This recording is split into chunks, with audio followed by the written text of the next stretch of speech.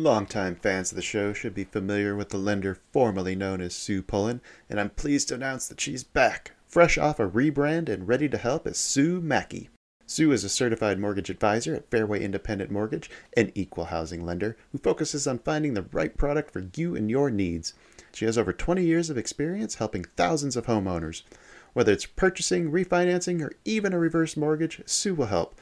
Sue's licensed in 36 states now, so reach out and let Sue Mackey it happen for you. The best way to reach her is just give her a call at 520-977-7904 or in an email, spullen@fairwaymc.com. Fairway Independent Mortgage has an MLS number of 2289. Sue Mackey has an MLS number of 206048. That email again, spullen@fairwaymc.com, and that phone number is 520-977-7904. Shoot Sue an email and let her know she needs to update that address. Disclaimer time. This is where I tell everyone to lighten up. It's just a podcast. Trading is like that roller coaster at the amusement park. Thrilling, unpredictable, and potentially stomach-churning. What works for one person might leave another clutching their hat in the wind. Our hosts and guests, they're awesome, knowledgeable, full of insights, but we're not financial advisors. So don't rush to make any investment decisions based solely on our banter. Always consult with a professional or do your own research. Plus, let's face it, we like to have fun, laugh, enjoy the trading ride together. It's all in the name of good podcasting fun. So remember, take it easy, don't bet the farm, and keep your seatbelts on at all times. Thank you for listening. Hello, everybody. Welcome back to the China Shop, home of the Band of Traders podcast, and sometimes referred to as your mom's podcast. Yeah. I'm your host, Kyle. And joining us tonight is not only Vanta Trading's Baba Yaga and Mr. Banks, but we've also got G, Big Papa G, joining us again. Heyo.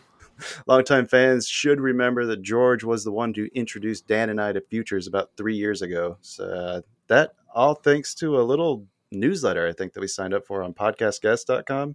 Yeah, you were one of like our first big names to join us. Man, what a wild ride, hey? Here we are. Right. Super happy and proud of you guys. Oh, thanks, man. It's been about 2 years, I think, since we last chatted. So I think we're probably just going to skip most of the usual segments, so that way we can just kind of make the most of the time that we got with you tonight. Let's do it. Before that, though, let's do the promotional stuff. So I'm going to change things up. I'm going to let our honored guest go first. If you want to tell the people what you got going on, where they can find you, all that good stuff. Yeah, right. Well, yeah, thank you guys for having me on. Trade Pro Academy is a business that I started, but Victorio has kind of muscled his way through and taken over lately. And he's done a great job. But yeah, it's essentially a community for traders that they get together. Like when I first started it, I started because I left my job to trade full time, and I was really bored. I'm like a kind of a personality that likes social interaction. Maybe you guys could tell, but there's really nothing around at the time. So it started with the idea of just like, let's start a trading room. And then people were nagging us, asking questions like, hey, we should do education too. So Trade Pro Academy has basically evolved to be a community for futures traders and options traders, whether you're just starting, intermediate to advanced phase. And one of the unique things about us is that, you know, Victorio has signed up for the crazy task of showing every one of his trades live. So it's a great place to kind of learn. And I would say the thing I'm most proud of is kind of the environment that people get to be immersed in, right? You sign up, you don't get belittled for not knowing things. It's like I see the team evolving, and I just sit back and I'm like, man, this is fantastic. I wish I had that when I started. So that's what we do. That's what we offer. George, I want to throw one more out there because you guys never promote this, but the foundations course that you put together, that's kind of like that's just an add-in for the other packages that you guys have. That is one of the most like comprehensive, like the place I point all new traders to is like, if you want to learn how to trade and what all this stuff is, go sign up for this. Thank you so much. You know what's crazy about that is sometimes we overlook it, right? With Victorio and I, because it's like we forget how important a foundation is. I know it sounds silly, but when you do it for like 5, 6, 10 years, 20 years, you forget that is probably the most, you know, the biggest difference maker for somebody just starting out. We're here throwing terms like lifting offers, hitting bids, but really people just want to grasp the foundation. So thank you. Love it, man. I love it. Let's see. What about you, Baba? You got anything new you want to report on for Vanta? No, I mean, chuck it along, come hang out, you know. It's been a good time this week. The last few weeks has been really fun. The environment has been really on the up and up. So a lot of people hanging out, a lot of interaction. Good stuff, man. I mean, I don't have anything super magic. Just, you know, come hang out. All right, Banks, anything to add? No, nothing really new. Kind of same old. We're still doing the morning show, morning prep. I think we're going to start to plan on doing like more of the alpha drops throughout the week. So other than that, it's business as usual. I love that. And I think that we're going to probably be talking a little bit with Vico. What we did today, raiding his YouTube stream, I think was a lot of fun. I'd like to do a lot more of that kind of stuff. He didn't tell me he went live, and I'm here spilling like my top darkest secrets. And he's like, yeah, we could totally hear you in the background the whole time. Dude. And then Victoria goes, people from YouTube are saying this. I'm like, wait, what do you mean? Why are you on YouTube? You're supposed to be leading the room. He never told you he was planning on doing live streams. Jokes on me. But hey, Kyle, the other thing I would add is if you just want to hang out, Fridays is lighthearted and easygoing, but it's also open to everybody. It's free. So it's free chat Friday or whatever. We do it on the shop side. And then I don't know, we might start hanging out with Vico a little bit on YouTube here and there, at least rating them from time to time. So, but come if you want to see what's going on, come hang out on a Friday. Yeah. Fridays are the best, especially with M periods at the end where you get to blow off a little bit of steam. But I think, oh wait, shit, it's my turn. Normally I go first. Show news for us coming out on Thursday. We've got the next installment of our new economic series. And then after that, we've got the next Cleo special ready to go. This time we've got her sitting down with Purdue. We are working on getting Anthony Crudelli on for one of those. I've been trying to tease George into getting one going too. So we might have a pretty nice lineup going here if we can continue doing those humanities specials. Let me go before Anthony Crudelli. Don't put me on after. You might be able to. He's been really hard to nail down. Yeah. His marketing and branding's tight, so. I know, right? And his hair. Yeah. Don't forget the hair. Yeah, I'll put a bit on the gel that he uses any day. Dude, yeah. As always, you can follow us on Twitter at FinancialNeft1, or you can join that Discord that Baba was so kind enough to mention. You can get updates or send in suggestions for future topics or guests. You can visit bandedtraderspodcast.com to browse the guest directory, check out the deals and discounts we've collected over the years, including one for 10% off at Trade Pro Academy that I had to bribe George for 2 years ago, and I don't think he remembered it. I hope the coupon still works. I checked. Okay, I checked it a couple weeks ago. It was still going. We'll have all those links in the episode description. Keep a good thing running, man. Before we open things up for today's discussions, I want to touch in on some of the bull predictions that we've made since it's been about 2 weeks since we've actually checked in on any of them. And George, that includes you too. I've got one loaded up here that you made 2 years ago. Oh my goodness! Yeah, scared that one. 2 years is a long time frame, though. Come on, I may have been able to change my opinion if I was more active. Well, we'll see if you want to revise. Okay, all right. All right. Jobs report was the first one that we want to touch on here. So just looked up the numbers. Banks, you actually had the closest. The actual number was 201K. You ended up with 204, but you kind of fucked yourself. Yeah, I also said 235. Hedged. Yeah. So I just want the record to show. I wanted to be long. Yeah. I wanted to be higher. Oh well, I'll take the win. Yeah, the house. He's the bank. The bank always wins. I know, right? So. He just took the opposite side of us. That's just smart gamesmanship. The dealer. Let's see. You also had one out. No rate cuts till June. That one's still looking good. Bob, I didn't have anything outstanding for you. I think we've caught up on. I think we're good. Yeah, caught up. I lost the last week and then screwed up the dates on the trivia thing, so I'm pretty much out of pocket at this point. So. Let's see. What other predictions do we have? Okay, Joel, that was the one that I had. I had predicted that he was going to win 2 M period challenges in the month of February, his first 2 ever. He took second twice, so I'm counting that one. Not to mention he won today's challenge, so congratulations there, buddy. And then, George, I think we're up to you now. Oh, God. So I went and pulled this clip, so I'm going to see if it actually plays it. Oh, you got a clip too? Oh my goodness. I do. You couldn't just read it, Kyle? Come on. No. Oh. The other 2 predictions I was going to make are the number one, and I honestly believe this. China Shop podcast hits 1 million downloads in 2022. I see it for you guys. Holy, that's huge. You got to help us with our marketing then. So did we do it? No, you're off by about 900,000. Hey, man, that's 10% still. That's good. Hey, we were really happy with the growth that we saw from that year. And then I also do have to take my hats off because your other prediction was that 2022 was going to present new traders with, quote, a lot of learning opportunities. And I think that one was spot the fuck on. That's kind of a safe prediction, though, right? I feel like you say right? that about every year. Yeah. A very political answer, but... Well, I'm going to have to clip out Vico's one and send that to you because he gave like a 10-minute economic lesson on like sector rotations and like what the Qs were going to do after the ES like peaked this top. And I need to go back and actually see how accurate it was, but it sounded pretty freaking spot on. Yeah, he loves getting messy with the details for sure. Right. All right. That catches us up on all the bold predictions. We'll give Big Papa George here a chance to make a new one at the end. I don't know. We'll see what kind of time we have left. Yeah. But for now, I think let's just open up the floor here. Anybody got any questions they want to ask George? I can kick things off if anyone's too shy. Well, I think you have some burning questions you want to ask George, don't you? Deep in your soul? Me? Yeah. I mean, I've got one. Which one was it, though? The one. Careful, okay. It's 10 p.m. on a Friday. This could be a career ender here for me, so just... So I listened to the first couple episodes since you've come back. Mind Over Markets, which love what you're doing over there, man. Some of those 2 episodes I listened to were like super powerful. It was really cool hearing you get back into it. You talked though a lot about you called it your midlife crisis and pursuing a career in music, and I just want to talk a little bit about that before we go back to trading. Like what made you want to go like pursue that, and do you feel like you accomplished what you set out to do? Yeah. Honestly, this has the opportunity to get a little dark, but then there's really sunshine at the end. I actually started with music. That was kind of the first thing I would say is my true love.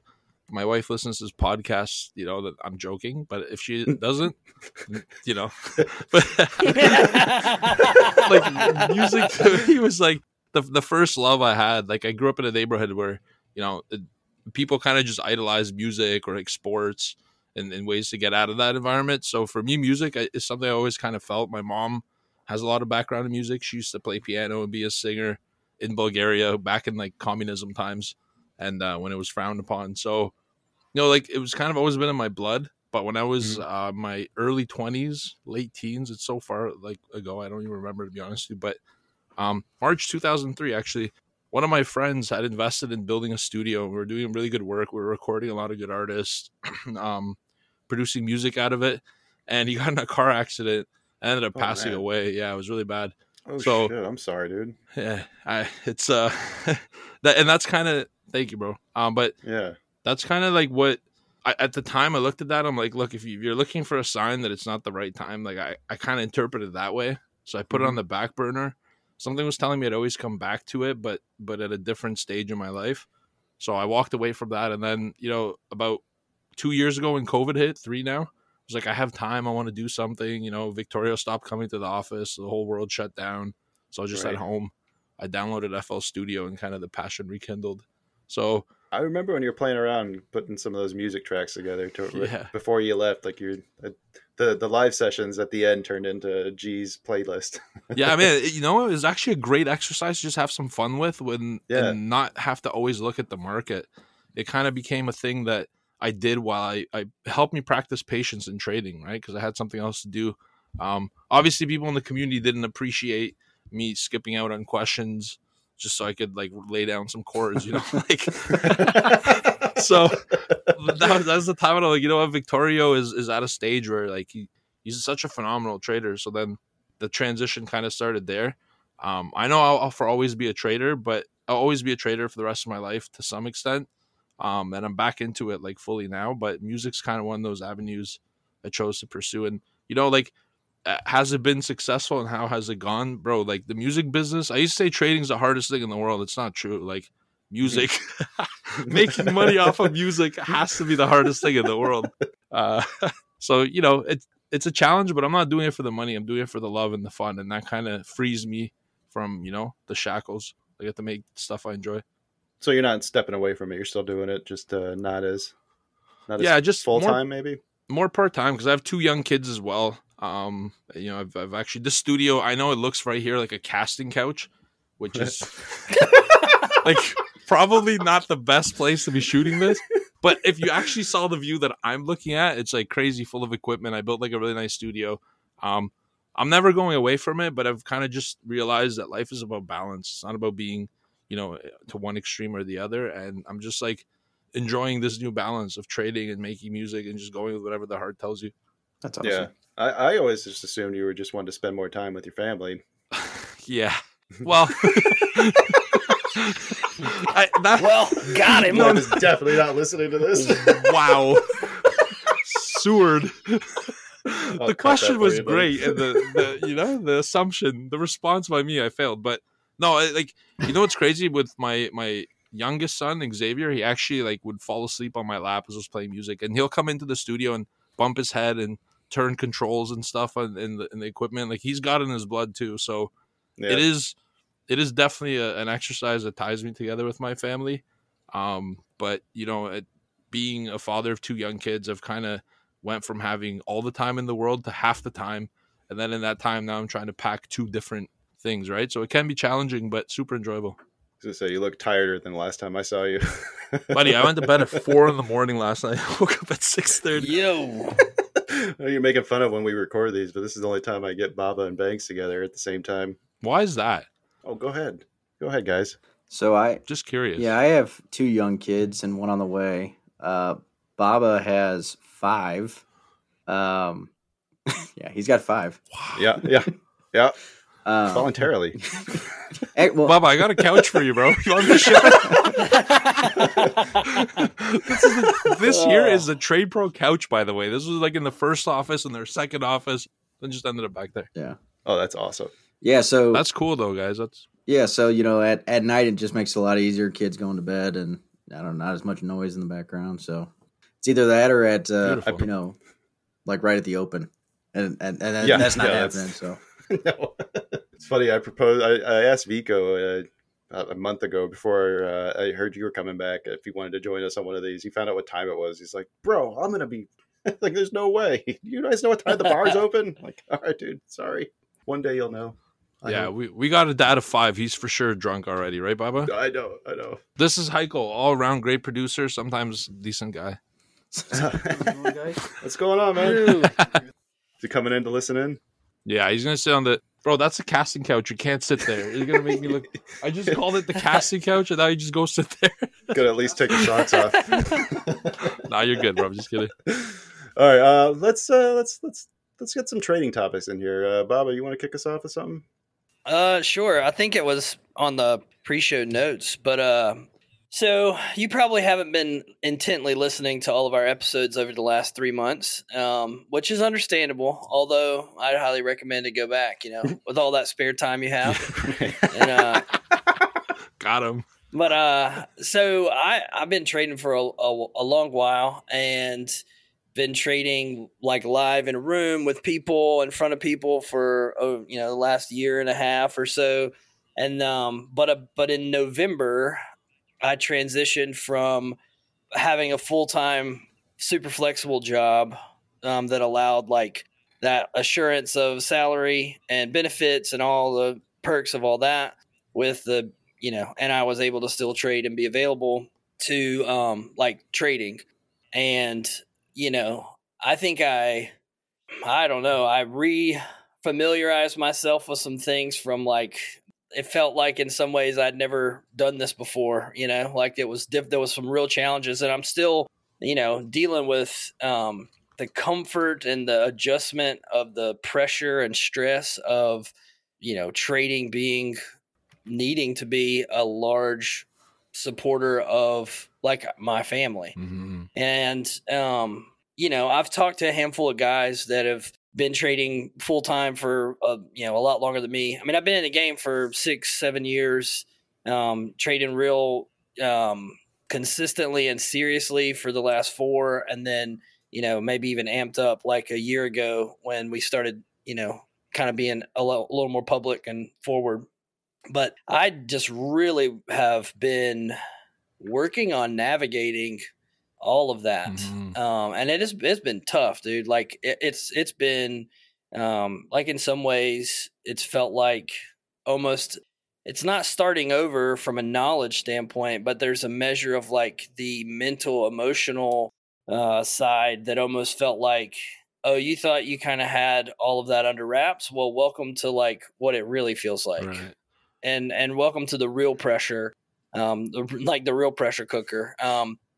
When you see like, so the running joke for forever is the gif of Wolf of Wall Street, and he's like banging the desk, 100-point runners, like we throw that around all the time. And last year, especially up until November, like that was always, we were like, it's always a thing.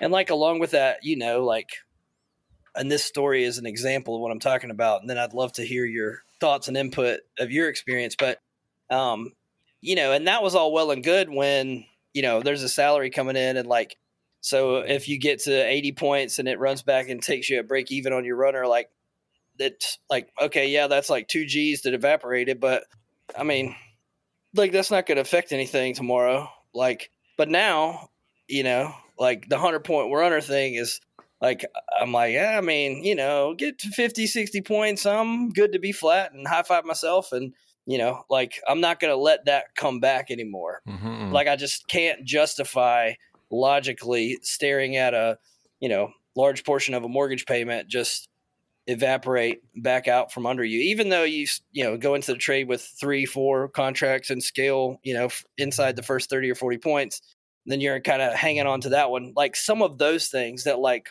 I never thought about that much before. Banks used to give me such a hard time about it. Like, my God, if you had all the points back on the trades that you tried to get 100 points on or more, like you would be killing it. Like, why do you let them come back? I was like, it doesn't matter. 100-point runners for the gift. Like, it's fun. It's like, that's not a thing now. Like, it's definitely not something I'm interested in watching evaporate. Mm-hmm. So like when you transitioned into kind of supporting your family, trying to support your family with trading full time, did you experience some of those similar challenges, or are you about to tell me I'm alone here and good luck, figure it out, kid? Never, bro. I've never had a losing day. What are you talking about? I'm just kidding. Man, okay, that's nice. No. That's how much is Trade Pro Academy again? So. And now a word from the sponsor. No, like, right. I'm gonna keep it 100% real with you, bro. When I left Scotiabank, where I worked, so I started there as a trader. I was trained as a trader. I was licensed for options and equity trading.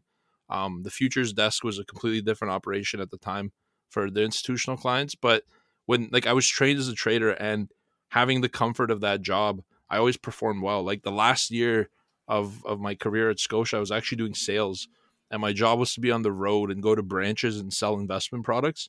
And I could tell you, like factually, like for the whole year that I was pretty much testing myself to see if I would leave or not. Because that 1 year where you're like, all right, I'm going to set myself some benchmarks, and if I hit them, I'm ready to leave my job. You know what I'm talking about? Like giving yourself the confidence. So that year for me, I made more money out of trading than I did working for the bank. So I had that confidence. It was like, yeah, I'm going to do this.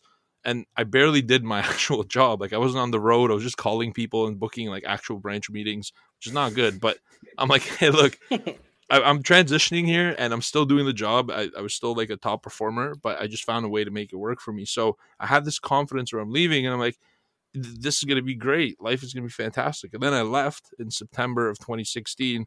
October, I lost $25,000 US. In November, I lost, I think, 40. So, yes. 2 months after leaving, I was like, okay, what? Like, I could swear, right? Yeah. Like, what the fuck happened? Yeah. Like, how was I so good before, and suddenly, like, a monkey would probably beat my trading percentages? Like, what is the root of this? And I actually remember having one day when I was laying on the floor of my condo at the time, and Reese, then my girlfriend, who's now my wife, comes in and she goes, what the hell are you doing? I'm laying on like a movie scene, laying on the floor, a bottle of like empty Jack Daniels, probably had a cigarette in my mouth. A double Whopper. Yeah. And she's like, double Whopper sauce on my shirt because I probably ate it already. And she's like, what the hell happened? I'm like, I had the worst day. I'm like, this is the first time I was actually honest with her about my performance after leaving work. Because she obviously knew, like, guys, when we do well, we tell everybody and their cousins about it, right? So this is the first time I actually opened up to my wife and said, like, look, and this is deep too, because challenges your role as a provider too. So I told her, I'm like, look, I'm actually losing money. I'm doing extremely bad, and I probably have 3 to 4 months of this pace and I'm done. Like I have to go back to my boss and beg him for the job. And so essentially when that kind of moment hit, I'm like, what actually caused these trades? And what I ended up doing is going back, and basically my wife said, do you want to do this, or do you want to go back to working a full-time job again? She's like, I support you, whatever. And I'm like, I thought about it. I'm like, you know what? I do want to, despite being down, I do want to try actually making this work again, because I know I have it. I just got to find my way. She's like, then get the fuck up off the floor and clean yourself up. You know what I mean? She's like, you're not going to do it from down there. So to me, like, that was my low. That was my absolute low. And then I went back and I looked at my trades and I removed the ones that I wouldn't have done when I had the security of the job. And this might shock you guys, I was profitable. You know, all the losses happened from these new trades I was inventing. And so I kind of go and trace those trades back. And I'm like, I'm doing this out of pressure, right? I'm overcompensating. I'm entering bigger trades to erase the losses, sizing up at the worst times. When I have a good run, I have $1,000 of profit. Let's say I'm like, oh, that's a good payment for my mortgage. I then reduce the risk taking when I really should just be stepping on it. So I nailed down the behaviors that were leading these losses. And I kind of just reminded myself, like, look, if you're going to do this for a living, you have one life, man. And like the reality of trading is if you're going to fail, you're going to fail fast and hard. Like it's not one of those jobs where you're going to be mediocre. You're going to do great, or you're going to just go for the ruins like I did. So adapting to that, I said to myself, okay, the one thing I have to change for my trading is when I have a fucking profit, I have to take some off. So I became really disciplined in my rule making. I said, okay, like here, what's my target? That's the first time in my life I had a target for the day, for the month, for the week. Up to that point, I was just going with it, right? So created super strict rules. How much money do I have to make to pay my mortgage? Do I want to live life just to pay my mortgage? No. How much do I have to make to really enjoy this lifestyle? How much money do I have to make for the fact that now I'm giving up a career in 10 years? If my trading doesn't work out, I'm pretty much unemployable. Right? What did you do the last 10 years? I gambled. Like, what is the opportunity cost that I'm really giving up of a career I could have had in a bank? Right? At the time, like, I was in a leadership development program. I had opportunities for director, you know, like, who knows how these things go, but VP, SVP level was in my sight. Like, naturally, I'm kind of ambitious, but that to me was the goal. So I look at that and I'm like, I'm not going to give all this stuff up just to goof around in the market. I'm going to actually take this and turn it into a job. So I guess to make it short, my biggest takeaways from that kind of downfall, literally on the ground with an empty bottle of Jack Daniels and my wife finding me that way, is like, I gotta be more disciplined in this. How much money am I making? So when I get $1,000, like, Baba, you said you have 100 points and then you used to take 40, right? Because when you're not relying on it, who cares if it's 100 or 40, right? 40, 100, 60, it doesn't really matter. You're not relying on it. But now that you are, one of the biggest changes to me is I started locking in profit quicker. So yeah, I didn't have 100-point winners in the first couple months when I adjusted my trading, but I did have a 10-point winner every damn time. And so I would nail that initial target, and I calculated my initial target to pay my mortgage and my lifestyle, and I just kept doing that over and over and over and over again. When I made the money back that I lost, I started to get the confidence back. I said, all right, I could scale up that first target. I could start going for 20 points, 30 points. Because like, if you're going to make 50 points, the only time you make 50 points, if that's your target, is when you make 50 points. You know what I mean? If I'm going for only 10 points, I'm going to win every single time that you get your 50 points and the times that you don't. You know what I'm trying to say? So I'm going for those trades where, like, I'm paying the bills. I'm going to make this a job first, and then I'm going to make it a dream. So I kind of, that was the approach I took. But man, those days were dark, and it's not really like, it's not the money that really affected me. It's like, man, I'm failing as a man, you know, like, it's deep. Yeah. I just wanted to kind of your approach to, because we've had multiple discussions here about targets, and we've had Rich on here. First time we ever saw him like scream at anybody was yelling at us about having targets, and that's not a good idea. But I kind of like the approach that you talked about there. It's not necessarily like having targets per se, but it's about making sure that you're getting paid, and then actually having some like thought put into like how you've structured that whole setup or that whole system. Exactly. Like your first take profit is the most important one, is what it sounds like. For sure. And like, the quickest way to stop losing money is just to stop losing trades, right? And I know it sounds like super simple to say that, but that's when I took a hyper focus on risk. Because when you have like, look, when you're working a full-time job and trading on the side, like, let's face it, there isn't like survival risk. Like, if you blow out your trading account, you work at your regular job 4 more months, you save up for another trading account, right? But when you're relying on your living from trading, the risk is amplified. So really, like, taking a focus on the loss management side. Like, I'll tell you what happened to my P&L. I started scratching a lot. Like, scratching mean I'd get into a trade, and then the first site where I had, like, I got in because I had 4 different reasons. I just lost these 2 reasons. I started being more aware of those rather than hoping and saying, it's going to go my way. It's like, I like the trade based on this, and I just lost half of the things I liked. Should I still be in this trade? Mm-hmm. So scratching my way out of trades is what kind of gave me the confidence that I could pay my bills, because it kind of hypnotized me to believe I am in control of my loss. I could cut it at any point. It didn't just hypnotize me. It created the mind muscle connection that you're actually doing it, right? It's one thing to say, I'm going to cut my loss. When you click it, you've actually accepted it. So for me, scratching trades and having a target, but if it turns against me, I got out, is really what gave me the confidence to be like, I can do this as a job. Because every dollar that I lose in the market, I've allowed that to happen, right? It kind of puts you in the driver's seat, and it's empowering, to be honest with you. It's kind of fascinating, the idea of using the flatten button instead of letting the stops take you out, and building that, like, taking control of your losses is kind of what that feels like. Like, I'm choosing to end this trade, not the markets. Like, it's like you're taking something back almost.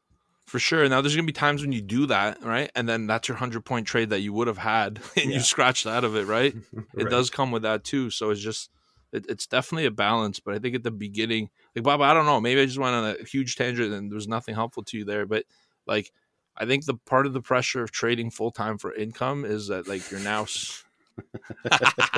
amazing. Yeah, brother. Like, those are the things that are the difference makers. To me, is like just hyper control of that risk until you get a few small wins. Like, I was going for home runs, bro. I quit my job and I was making $150,000 Canadian, which is like $12 US. But nonetheless, got it before I could. I digress a little bit. It's still considered money over here. And then on top of that, there's a bonus, right, that I was having. So I started, like, I was in the realm making good money as a 20-something-year-old. And so when I left my job, I go to trading, and now of course, I don't say I want to make 60. I want to make 200 now, 1 million, like Wolf of Wall Street type lifestyle. But I think setting an unrealistic expectation is setting yourself for failure. So, like, dial it back, make it boring, make it a job, pay the bills with small points regularly, like, focus on eliminating risk as quickly as you can, and then keeping that win rate decent. And then when it's boring and sustainable, it gives you the confidence. Then you can stretch it out to as much as you want. Because if you know how to make $200 a day, you know how to make $20,000 a day, right? Like, in a regular job, you have to work your whole life to continuously get the next promotion. The fascinating thing about trading is you only get promoted once, right? You're either not profitable or profitable. Once you become profitable, 50-year career promotions happens on the day you become profitable, because it's all about just scaling. Mm-hmm. Right. Yeah, I think that too is one of the things.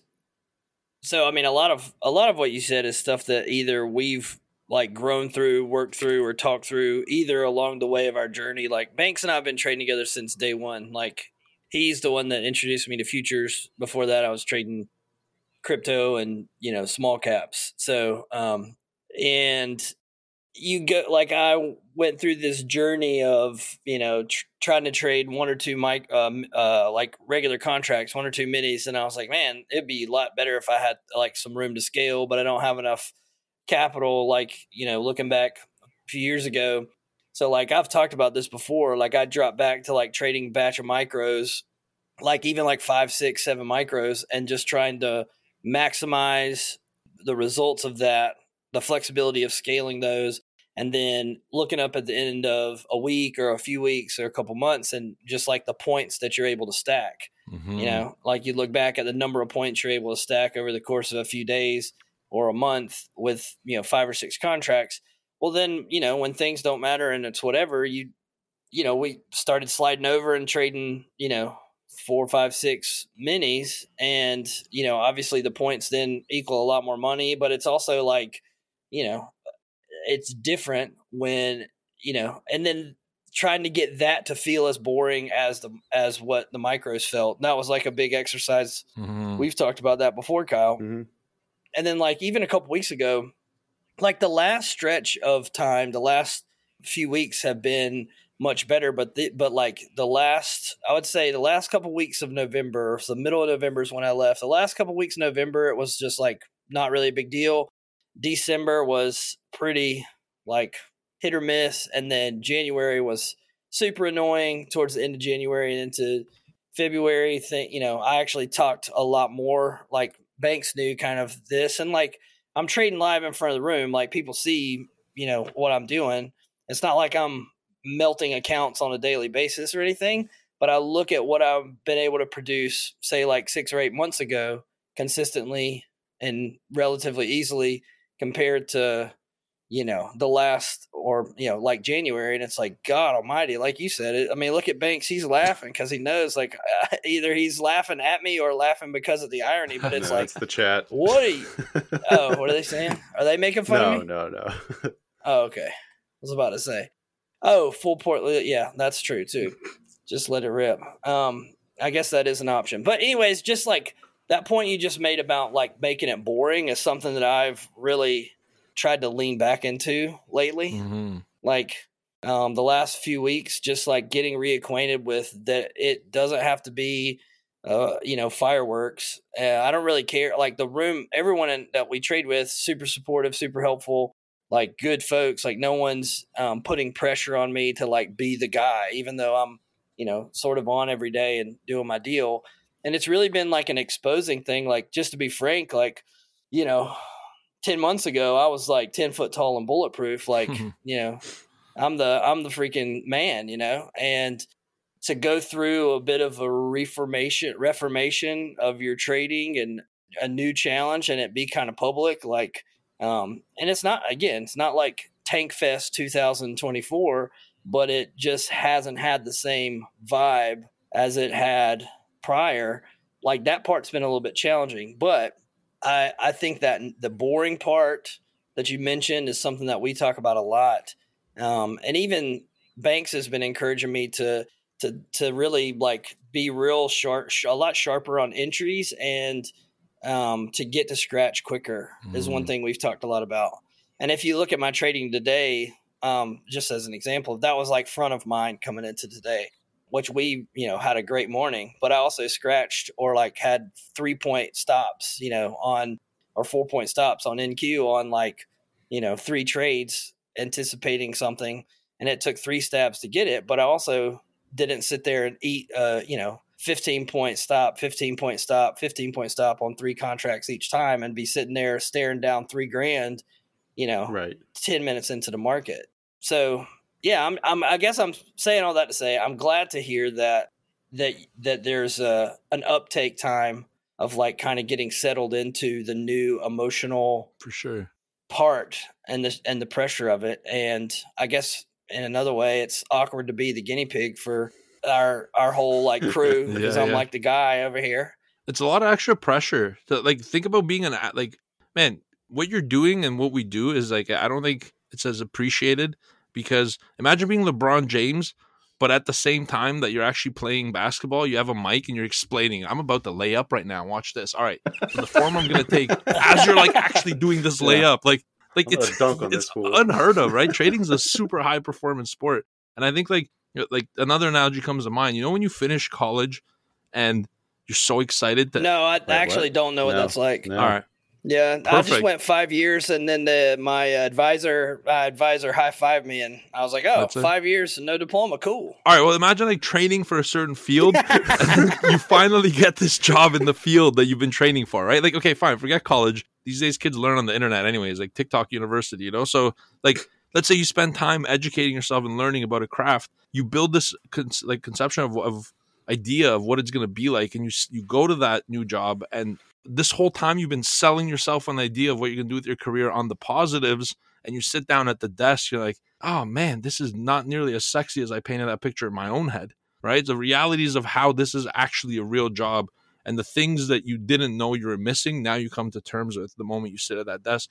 Trading's the same thing, right? So anyone who's making that transition to do it full time, guys, there's negatives that there's YouTube channels that aren't too excited to share with you. This is why I love what you guys do, because you're so open about it, you know? You're like, well, how can you not be? I mean, there's 15, 20, 30 people at a time at different times. They see it. I mean, they see and hear it. Like they're there. What am I going to say? Oh, just kidding. Got him. Gotcha. just kidding. Like somewhat like, like I'm down 60 points right now, but just kidding. I have another account where I'm actually up 180. Yeah. So like, come on, I mean, honestly, dude, to like change. I don't want to dominate it all on like Papa's little adventure to be a pro. The only other thing I'll say is like, then Banks talked about this another time. It's like the timing of when this happened for me. My trading, like my reps and my like trading was fine. I wasn't like waiting for like, oh, once I get over this next hump or anything, then I'll go for it. But I also just wasn't planning for that transition when it happened. It just was like, this is the best time based on like the demands of the career that I had before and like what's in front of me and like what I'm about to either lock down and commit to for another chunk of time, or like we can just call it here and then I can, set sail on this next adventure. And that was really kind of the thing that dictated the timing of it. Not, all right, we've got, a year of, bankroll for this new excursion into trading. Like that, the timing of it was a little self-imposed, granted, but it was not, wasn't the most long planned out. If you could do it again, you'd plan it differently, maybe. Yeah, probably. I mean, not a ton, but I would do a couple things different for sure. Yeah, but when is the perfect time to leave a comfortable job that your mom's been telling you she's so proud of you to do your whole life and just say, fuck all this, I'm going to go trade, like... My dad still has no idea how to tell his friends what I do. Yeah, my grandfather in Bulgaria is like, okay, so what do you do? I'm like, I explained it to him, and he's like, I make money. Lift things? Do you move stuff with your hands? I'm like, no. He's like, then who the fuck is paying you? I'm like, oh my God, like I'm not going to get through to this guy, right? So it's like... I create wealth. Yeah, exactly. Yeah, I don't understand what the problem is. So there's never a perfect time, man. Yeah. Honestly, I think just allowing yourself a little time to have to actually transition, to adjust, right? Because we're so hard on ourselves as traders. We're performers. Like I always joke, I don't look like an athlete, but my brain is like an athlete. I'm like 70 pounds over the weight of a healthy athlete, but mentally you have to have that kind of game. So you got to give yourself some time. I think people are really hard on themselves too, of the expectations that they have. Want to hear something wild, George? Yeah. You talk about the mental things being a sport. Chess players, like actual no shit grandmasters, when they get done playing a tournament, like they have like the same kind of calorie losses as marathon runners. Wow. Yeah. That's game right there. That's crazy. How I work out now. I play chess. Yeah, these two nerds, I'm on a group chat with these two nerds over here, and they're like, oh, that bishop in the middle, that pawn to G2, man, that really got me. And I'm over here reading this stuff. Like, only chess I play is like the 1 minute or like 5 minute, like ultra bullet speed games. Like, I can't do this. These guys sit there and mull over a position for like 5 minutes before they move it. Banks it's unbelievable. He's stolen some wins, man. I've been up like rooks and bishops out of it. He's managed to sweep out a win out of it. Like, drives me nuts. Longtime fans of the show should be familiar with the lender formerly known as Sue Pullen, and I'm pleased to announce that she's back, fresh off a rebrand and ready to help as Sue Mackey. Sue is a certified mortgage advisor at Fairway Independent Mortgage, an equal housing lender who focuses on finding the right product for you and your needs. She has over 20 years of experience helping thousands of homeowners. Whether it's purchasing, refinancing, or even a reverse mortgage, Sue will help. Sue's licensed in 36 states now, so reach out and let Sue Mackey it happen for you. The best way to reach her is to just give her a call at 520-977-7904 or in an email, spullen@fairwaymc.com. Fairway Independent Mortgage has an MLS number of 2289. Sue Mackey has an MLS number of 206048. That email again, spullen@fairwaymc.com, and that phone number is 520-977-7904. Shoot Sue an email and let her know she needs to update that address. Have you guys ever tried putting a heart rate monitor on yourselves while you trade? Yeah, there's a couple of people who do. Bear does that in the audience. He's a big proponent of that. Yeah, it's mind blowing. Like to me, I was at a point where like I had this idea. Like I'm a dinosaur. I don't look it, but I'm 38 years old as of this Dude, year. So same. yeah, I solid. used to be Yeah, bro. 38. Let's go, baby. Big Now you're 37. You're Benjamin Button.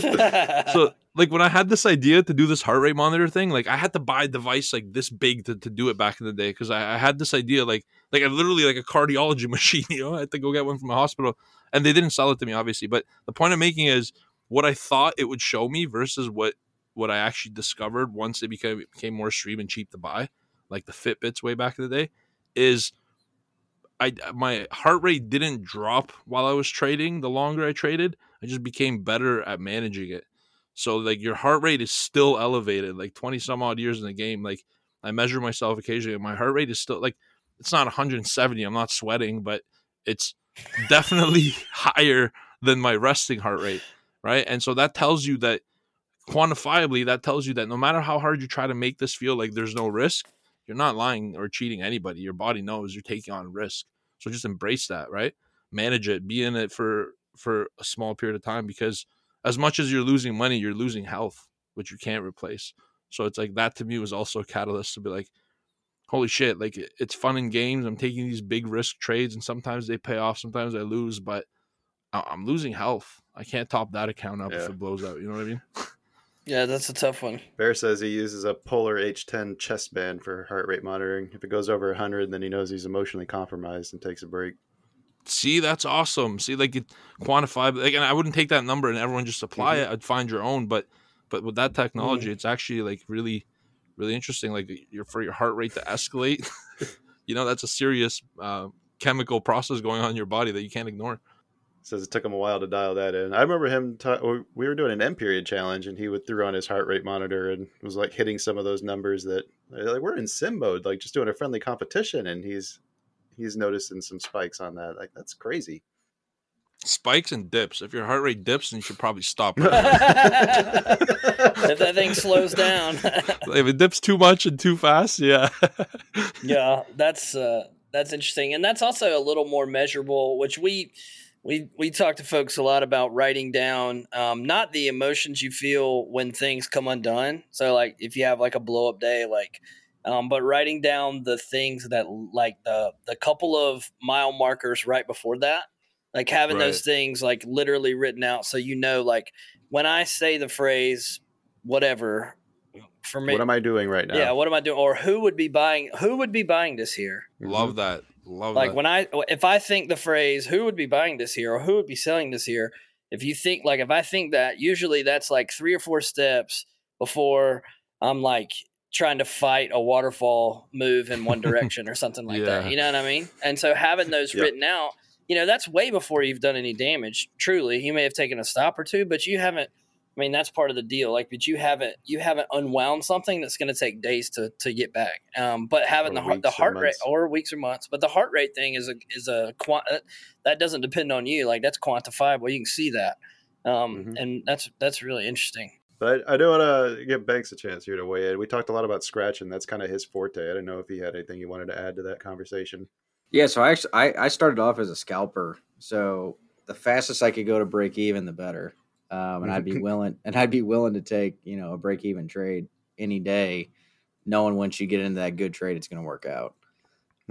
So, usually I would trade a little bit more size, but my take profits were a lot smaller, but the risk was limited as well. Now I've kind of settled into taking more of what the market's going to give me for, what I look at for liquidity wise, what I look at for, market structure.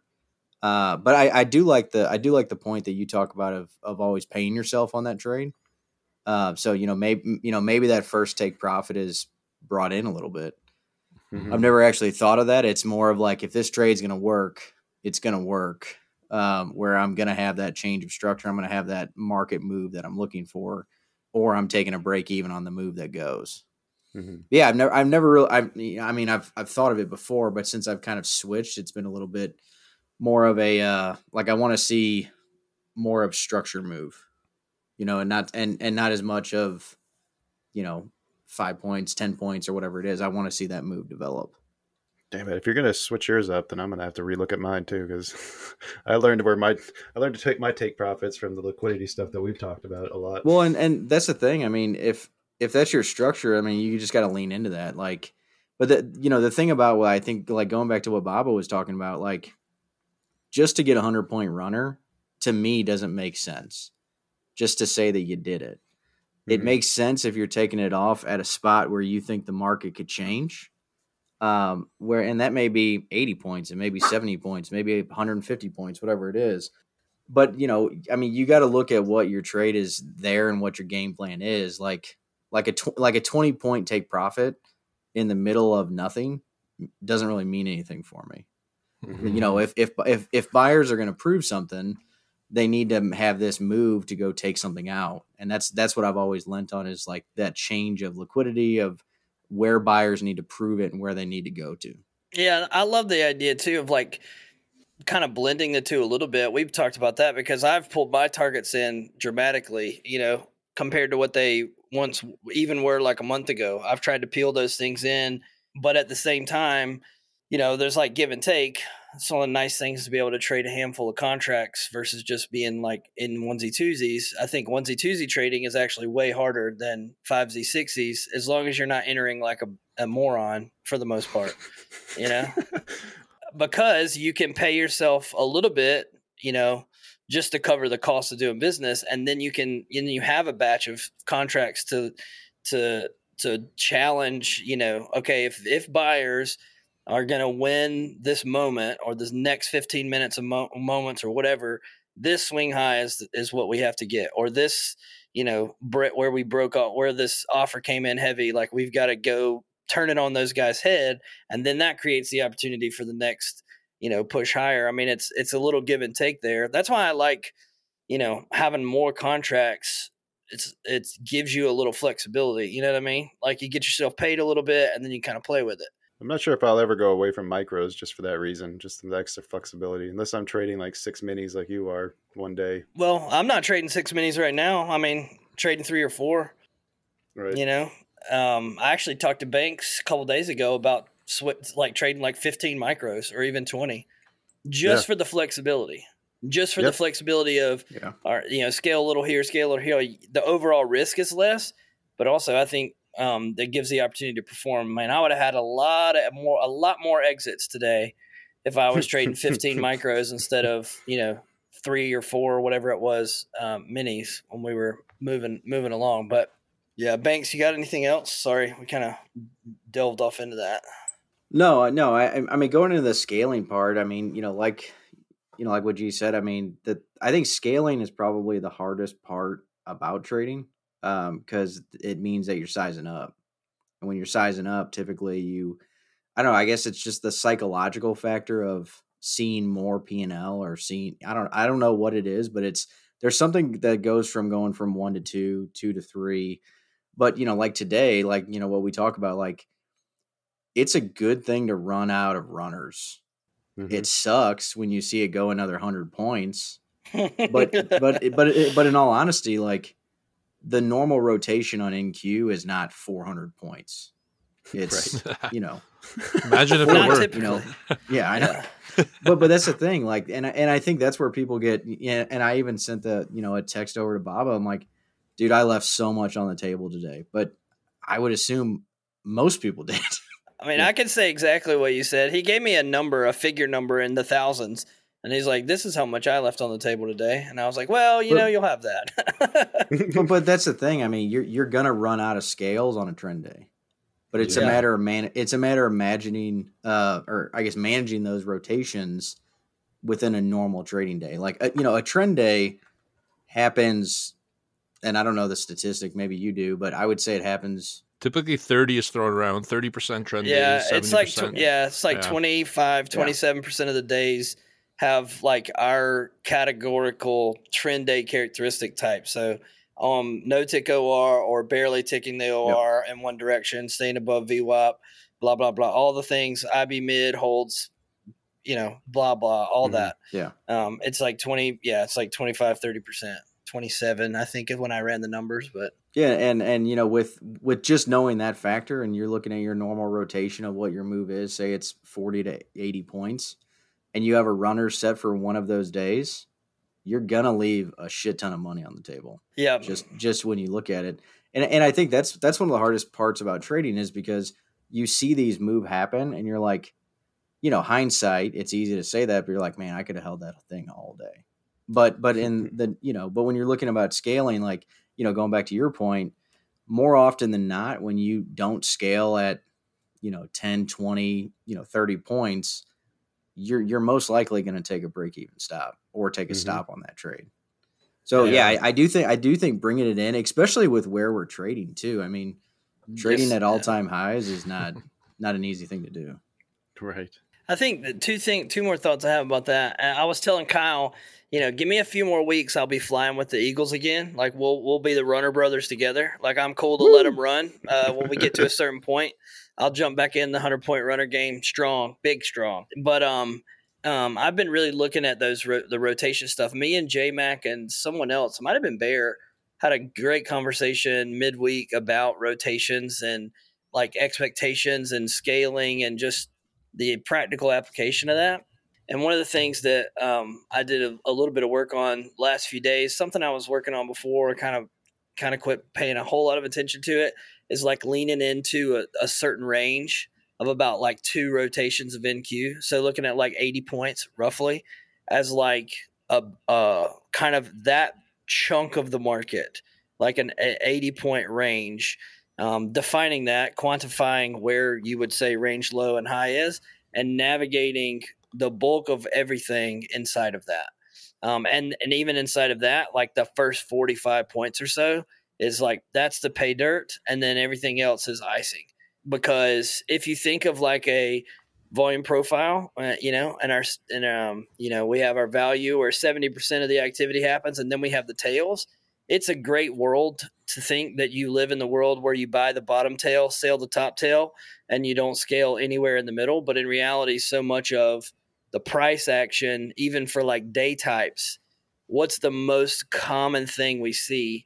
7 out of 10 days is not 400 points one direction. It's not super strong trend one direction.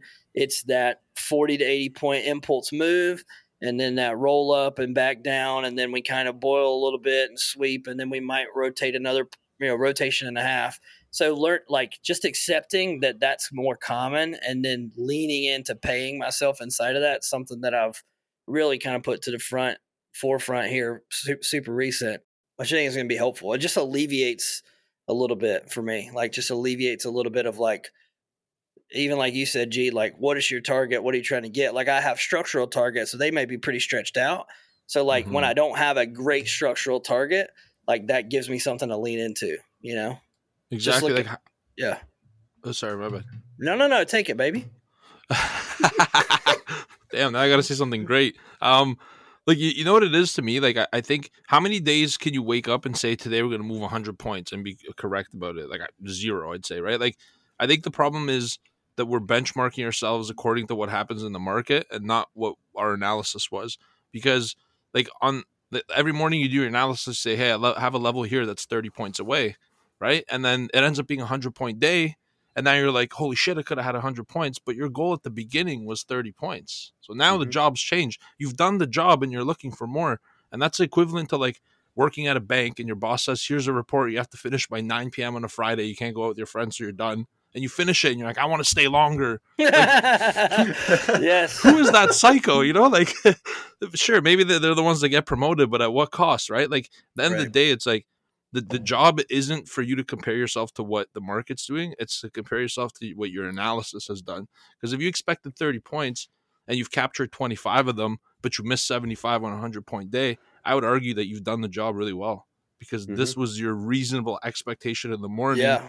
Now you got a Hail Mary and you're suddenly changing your expectation to get more of it, which that's not how the game plan was, right? So I love that. It's super easy to look at things with hindsight and get real critical on yourselves, but you didn't know that information beforehand. That's why writing down a plan, which I'll just plug this, writing down a plan, writing down levels, writing down kind of your go, no-go spots, and then reviewing that at the end of the day, which we've talked so much this year about narrowing the gap between the prep work and what you're able to accomplish. And I think for me, that's the benchmark, is what we planned and where we wanted to participate. We look back and go, okay, I did or did not fall in line with that. And, I think that's like gold, dude. You said you had to come up with something good to say, but you did a great job coming off the dome. So thank you, man. And that's how you make trading boring, right? Make it predictable, make it expectable, and don't fall in love with random girls just walking by. Just stick to the one that you build the relationship, have your plan, execute that. Don't let everything lure you into a new direction and different side street for the night. Go execute the plan. You guys have both touched on this boring aspect, making trading boring, and I wanted to kind of throw this out there. Just listen to that second episode that you did since you come back, and that was one where you talked a lot about like when trading gets boring, like lean into that. Don't try to overcomplicate it again. And that was a trap that I think I'd found myself falling into a lot. It could start to get kind of boring, or I feel like I wasn't doing enough. Like I'm doing the same things I've been doing, but it just sometimes when it feels simple, it feels like it needs to be complicated to be successful. Yeah. And that's not true. Mm-hmm. And if you constantly introducing complexity just for the sake of doing that, it just sets you back so far. You know what's fascinating about that is that what you're actually going for when you're trying to make a job exciting is dopamine, right? And it's fantastic. If you're so excited trading, it's great in the first year or two. And then if the third year you're still excited, I would argue you're on a crash course trajectory. Like there shouldn't be any excitement because you're taking the wrong thing from it, right? That dopamine increase is what you end up craving. And we talk about trading being a career. One way to make it a career is to not get addicted to doing it. And there is borderline addiction there too, right? Being in a trade, it's like you don't have to be in a trade to be called a trader. In fact, I bet most people who are starting out would be shocked by how few trades successful traders make. Because, hey, here's a novel idea, right? You wait for the right setup and you take that one. So I think that's kind of important to remember too. That's why boring is good, because what's happening is what you plan to happen, and that's fine. It means you're not being surprised as much. Exactly. Yeah. Banks talked a lot about that, like the need to be almost like addicted to it in order to like be able to take in all the knowledge and everything that you got to do to supercharge that learning curve in the first year or two. But you have to like grow out of that, I think, is what the way you kind of phrase that. Yeah, I mean, in year 1 and 2, I mean, to get through that learning process and that curve and kind of develop yourself, I think you almost have to be. But then there was a point where like I would trade, like I would try to be like, man, I got to trade overnight during the day. I got to be looking at the markets all the time. And then I got to a point where I'm just like, at night, I'm never going to look at this market. And now, like, if there's a setup there, like I'll trade it. But I really don't try to trade anything overnight or anything on those type of setups, because it just clears your mind. You kind of step away, look back, and spend time with the family, and it's just not as important as it was at the beginning. But I do think, like, at the beginning, like, you almost have to be addicted to it, to a sense, to where you kind of develop into that, into the way that you want to trade. You've got to devour knowledge like it's going out of style. Banksy, you say so much in such a like concise and small, like you just lay it down so precise, bro. It's impressive. Like you communicated so much with that statement. I think if people actually take that in and think about it, it's actually mind blowing. Because he already drops the zingers too. Yeah, jeez, that would have taken me 45 minutes to explain, bro. Right. Well, I mean, I kind of have to, because with working at a bank, you kind of have to you kind of have to dumb it down a little bit for people. Yeah. Oh, shit. I thought he was about to say. I didn't mean here, though. By the way, I thought he was about to say he has to get it compacted in like one sentence because he hangs out with me all the time, and I just blow it out like diarrhea from the mouth. So I got one last point I wanted to say on that, and it was the growth for me. I think finally came from the realization that it's fucking exhausting to be emotionally tied to the markets. Yeah, like that, like to have the P&L like be like the thing that makes you either happy or sad, and like eventually I just got tired of that, or I almost feel like that emotion got kind of burned out of me. And now that's like my big warning sign. If I start to feel that, like that's why I took Wednesday and Thursday off this past week. I started to feel some hints of that returning on Tuesday, and I was like, you know what, I need to stop and get this right now. Wow, that's profound. Because like when you have kids, when I had kids at the end, like I didn't realize how much I was exhausting myself when I didn't have kids. Because then when my kids wanted to play with me afterwards and like, like, Dad, you're finished working, I had nothing to give them mentally. So that's actually a really good point. Is like, Yeah, you got to have mental capital after you're done trading too. It's not just for trading, because you finish trading at 11. Then what are you going to be like, comatose for the rest of the day? It's not. yeah. I'm sure my wife loves it when I could finish trading and just want to go lie down and take a nap and forget about the day. It's so fun, Kyle. Yeah, it's like, are we going to do anything today? Or are you just going to go sit in the basement all morning? A little of that.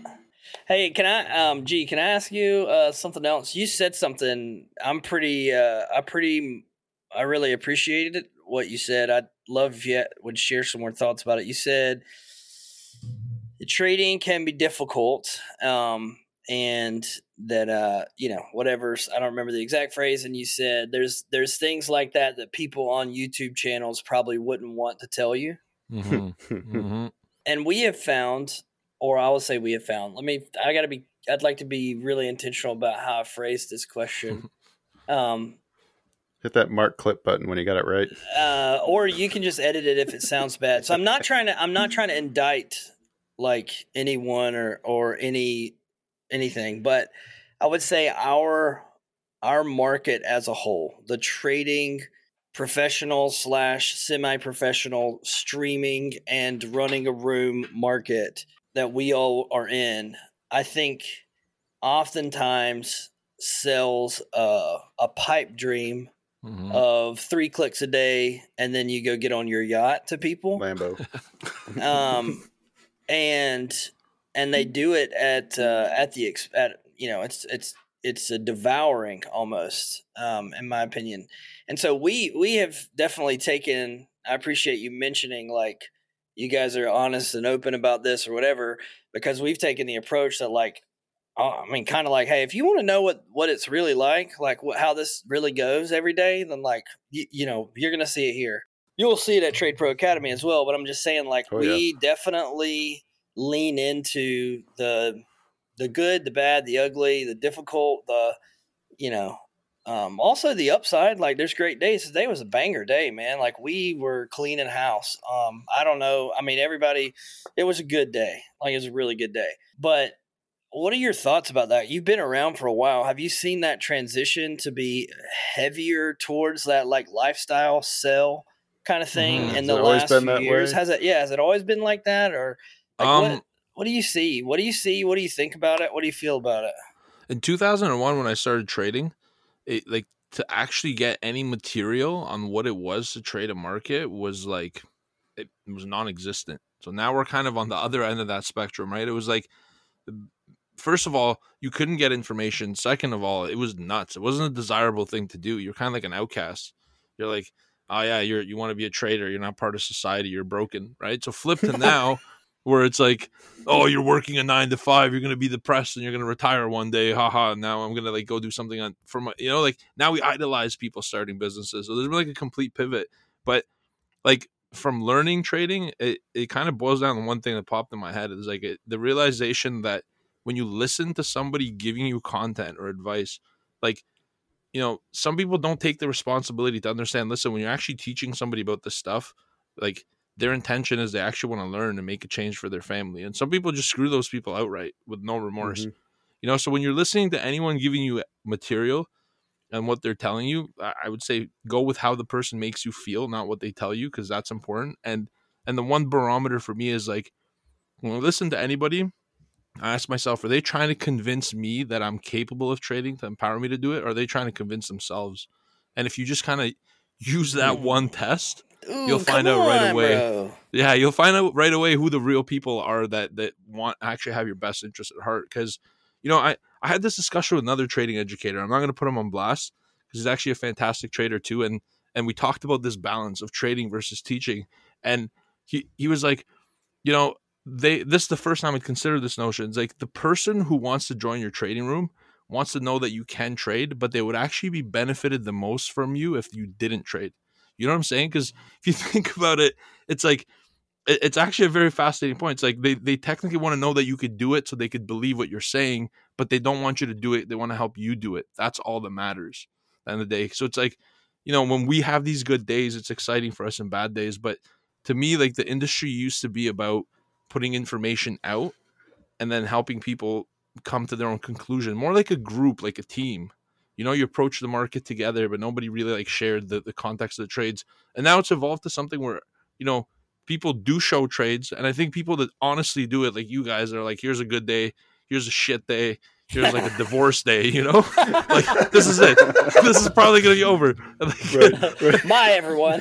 Yeah, it's been fun kind of day, and I'll never see you again. Like, I think being vulnerable and honest like that is the benefit of doing it with that style where you're showing trades. But I think the problem is that people out there then abuse that. They'll then open 2 accounts, put the opposing trades on each account, and then show you the one that wins, right? And then that's kind of tarnished the business. So for me, it's like I've seen the evolution of having nothing to having too much. And I think, somewhere in between there, you kind of have to find, like, follow the same rules you do in regular life, right? Like, we know so much about life. Most of us, we've learned lessons, but we throw all that out the window when we start trading. It's like, remember, how does somebody make you feel? And usually inside, you have your subconscious mind's powerful enough to know when somebody's bullshitting you. And don't believe it. Don't allow yourself to believe that, what they're trying to sell me, if it feels wrong internally, maybe I'm the one that's wrong. Maybe I just don't know what order flow is. So this tool they have is definitely going to be the thing I need. I think that's the problem traders make. And then they come to Trade Pro Academy, come to you guys, and they're like skeptical. I don't believe in this. Like, I didn't rob your $20 out of your pocket, bro. You decided to pay it to the other guy. I'm just trying to help you out. Right. So the industry is definitely evolved a lot, and I think people who don't care about trading are now in the business of teaching people how to trade. Right? People who don't care about trading and don't care about people are teaching people how to trade. Like, if those 2 things aren't true, just stay in your bedroom and do it by yourself, right? But I think the passionate people like you guys, I could tell by the way you speak, the way you interact with people, like just doing a podcast, going through this energy, is like, that's the people you got to find and then never let them go. Like, I know traders on the trading floor actually still trade with each other on Zoom, even though it's 20 years later, just because they have that familiarity of their energy, cool. I love that. Yeah. All right. Go ahead, Bob. I was just gonna say, I think the thing that we talk a lot about at Vanta that I bet you guys at Trade Pro do as well, because I know Vico, he's not streaming so that people, and this is, for anyone that's listening in the future, and just if I'm streaming on a day or Banks is streaming on a day, I don't have my stream up and my trades up so that when I click, someone else can click. Mm-hmm. I have them up to model, like, this is my process as it is, like, developing in front of you. Like, you've heard me say that if we break above 44 and we're bid, that I want to be long above 44 today because that's the top of value for this distribution. And how I go about taking that from an idea and a plan to applying it during a day when the market's moving around, that's the nuanced, what can be difficult about trading that I would like to show you, like, and model. But in no way are we, like, calling out, like, okay, guys, 44, everybody get long. Yeah, like, exactly. You'll never hear those words come out of my mouth. And, like, we do this, we look at the same charts the same way every day. It's the same process. And the whole point of doing that live for everyone is, to, like, cast a vision for the plan for the day, but it's also to model the behavior of, like, if you want to do this and you want to have a measure of success, you have to have, like, a fixed way that you approach the information, the data on the screen. You're organizing it with a TPO chart. You're organizing it with a 4-hour chart. You're organizing it with a daily chart. You're organizing it with volume. However you're organizing it, you got to do it the same way every day and, lay it out, So for us, it's about modeling for people that monotonous, repetitive, boring thing, day after day. It's definitely to the point of, like, making all of that accessible and visible, not like, okay, everyone get ready. 1, 2, 3, now we're all long and now we'll all get rich together. Like, That's bogus, man. If someone is looking for that, then I don't think long term they possess at this point the type of curious drive that will be necessary for success, because they're handicapping themselves. If you're looking for somebody to call it all out for you, you're just handicapping Just give them yourself. your money. Just give them your money and they'll trade it for you. You know, like that's just trying to defer risk is all that is. Yeah. It's you don't have to take responsibility. If I say buy here and you buy and you lose, you can be pissed off at me instead of yourself. Can I tell you a really quick funny story of how this? Okay, so one time we hired a marketing firm, and we were like, okay, like I think if we could push this Trade Pro Academy concept to more people, we're saving them from going to another place. You know, the mentality is like, if you believe in your product, you want people to be there. So like, how do we reach out to more people? So we hired a marketing firm that knows very little about trading. So they put together this sales pitch, and the person that we hired is on the call listening to me do it. And then I start out the webinar, but I'm like, welcome to trading. It's the shittiest business in the world at the beginning. It's absolutely horrific. And her notes are like, trading gives you the ability to have financial freedom, you know, like, so eventually. Yeah, exactly. It's like the truth, I think, got blurred by marketing. And also that's kind of a funny analogy for trading itself, right? It's like when we're showing trades or discussing it, I think people are like, you should show more trades. You should show less trades. You should trade bigger so we can learn. You should trade smaller because I'm not there yet. You know, you have so many different people, but we're just putting our life on the internet, basically. You know, Yeah. It's no different than OnlyFans. Oh, well, it is. But hold on, what's the Mark Clip thing? What's Mark Trade Clip. Pro? Yeah, right. What's Trade? What do y'all do at Trade Pro? We trade with our clothes on most of the time. What? That's so Yeah. old school. Oh. I'm just kidding. Question about whether socks are on or not. Though. Yeah, but like we just put our life on the internet, and I think you choose the information that is relevant to you, and that's what makes trading hard too, right? I find people when they're like, you know, I'm struggling, can you help me and take a look at what I'm doing wrong? It always comes down to, okay, what's your plan? My plan is to have a 30-point trade. Why the hell are you looking at the DOM order flow that changes 19 times in a millisecond? Right. You know, you have 7 billion chances to confuse yourself by the time you get 30 points. Clean up the charts. Clean up the charts and like give yourself a chance at the beginning. Like order flow on a DOM is way too advanced for somebody looking to take 30 points, right? So like Banksy, you said it, you started out as a scalper, right? And I think when we start with new members, we tell them like wait for the 30 points, then we throw up the DOM. So it's like the information you expose yourself is directly correlated to the success you have.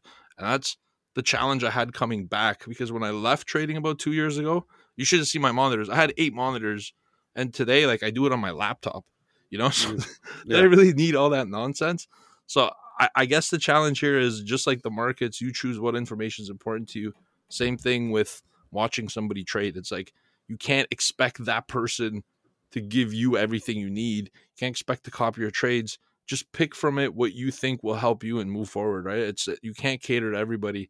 Because the only reason I say that is there's new people that say I want to see trades, and I've actually had experienced traders who run hedge funds at Trade Pro who have left because we show trades, right? So there's two sides of that coin. And yeah, I lost the thought process, but I'm gonna end it there. It's a good point. Well, it is getting a little bit late. It's still my first beer. I swear, I ran out of water.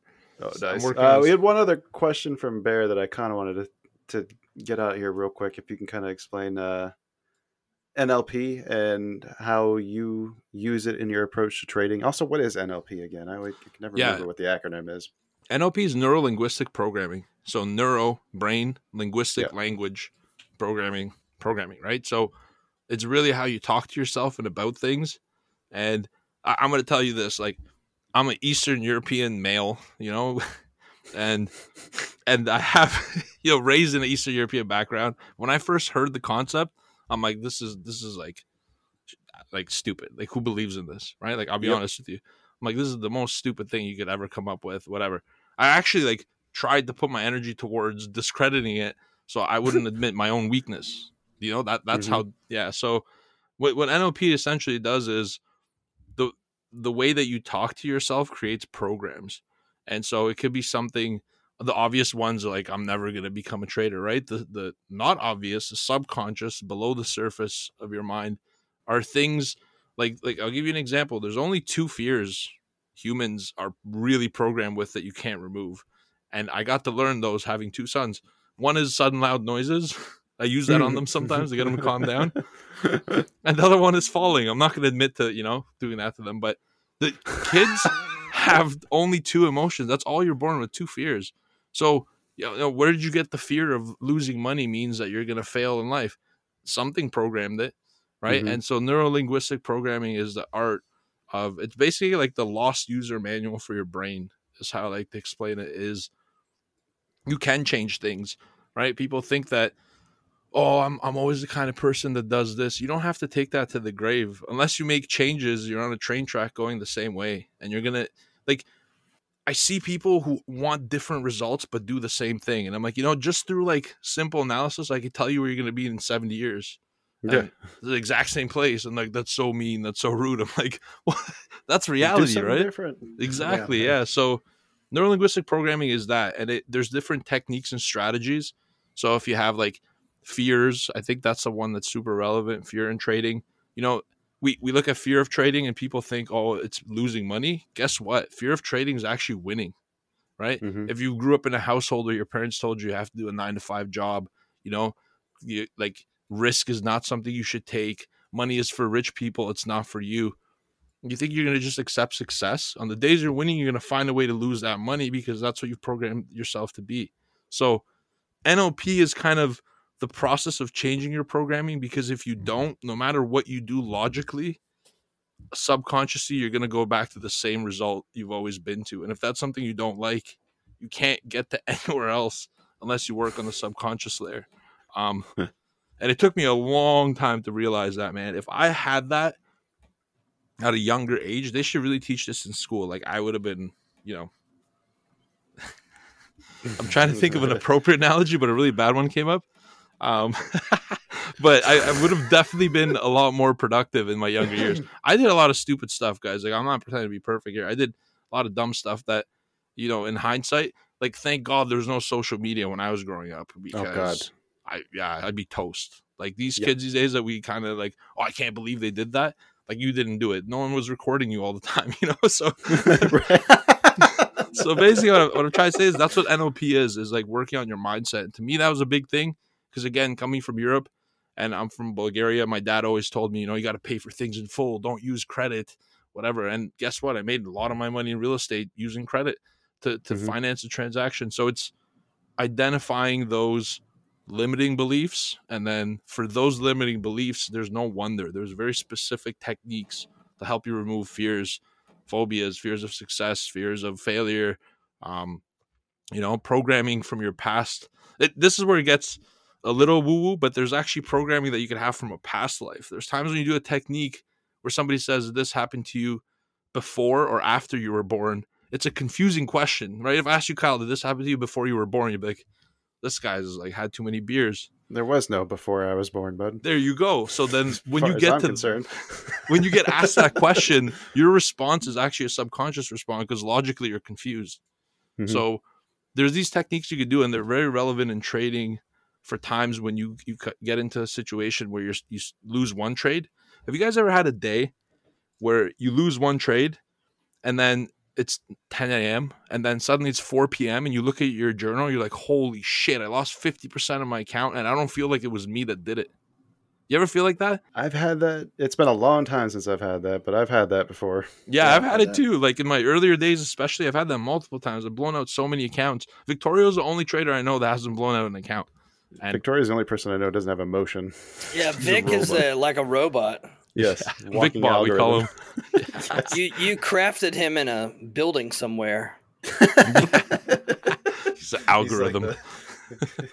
He's the Drago of trading. Yeah, NLP is great. So, did you have any books or any other recommendations where people can read more? Bear says the one he read is NLP: The Essential Guide. I don't know if you had any other recommendations. NLP's actually been a really big thing in Australia for a long time. I don't know what it is about the Aussies, but they're tapped in a lot more into it, right? It's also a very controversial field because the creator of it had some super legal, honestly, man, if you made a story or movie about the origin of NLP, it's borderline like a crime scene story. Like, so like what I'm saying is too well. Hey, I told you I'd give you the reality. Depending on where you go with books, like there are some that like kind of tarnish it a little bit, but if you just look at the tools and what it helps you do, because the creator of it and his intentions weren't pure. But the thing is, you can't program yourself to do something that's going to hurt you, because that's against subconscious rules. So a really good book to understand the subconscious mind. Before you learn NLP, I would get you to learn what the subconscious mind does, the function of the subconscious mind, because that's what we're changing, right? Your subconscious mind makes up 99.96% of your brain, and 0.004 of your decision making is logical. So if you spend 100 hours training your logical brain how to trade better, you've trained yourself to be perfect at 0.04% of your brain processing power, right? So understanding the subconscious mind is far more important than NLP at the very beginning, because NLP is a process of changing it. And you don't want to change your subconscious mind if you don't know how it works, because it has the ability to actually go negative, like the butterfly effect. You don't want to just go and start doing these strategies with NLP. So the Power of the Subconscious Mind by Joseph Murray, mind-blowing book. I will caution you that, depending on what your beliefs are, it does go a little bit into religion. But if you replace God that he uses with the universe, it makes it acceptable pretty much for everyone to read. I'd start there for sure. That book changed my life. All right, I love that, man. Yeah, I'll make sure I put a link to that in the episode description. We are probably running a little bit long here, though, so I think maybe it's time to wrap this thing up. I'd like to say thank you here to George, Baba, Banks for joining me on this fine evening. Everyone listening for stuck around to the end, thanks for dropping those questions in there and interacting. Please show our panelists some love. Click on those links in the show notes. Remember, you can check out our combined Discord where you can trade with Baba Banks live every Friday morning on the free side. You can heckle us in real time on these recordings. You can even compete in our Friday M Period challenges. We will be back soon with another exciting episode, hopefully as funny as the crypto futures symbols. But until then, politely tap that 5-star rating and have a great day. Thanks, guys. Thanks for having me on. Love y'all.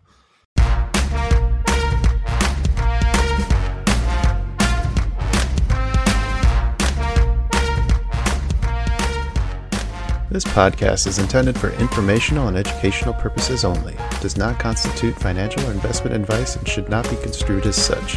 The hosts, guests, and contributors of this podcast are not licensed financial advisors, brokers, or professionals. Any trading or investment decisions made based on the content of this podcast are solely at the listener's discretion and risk. Trading and investing in financial markets carry inherent risks, and past performance is not indicative of future results. Listeners should conduct their own research and seek advice from qualified financial professionals before making any financial decisions. The views, opinions, and information shared in this podcast are those of the individual contributors and do not necessarily reflect the views or policies of the podcast creators or associated organizations. Produced by China Shop Productions.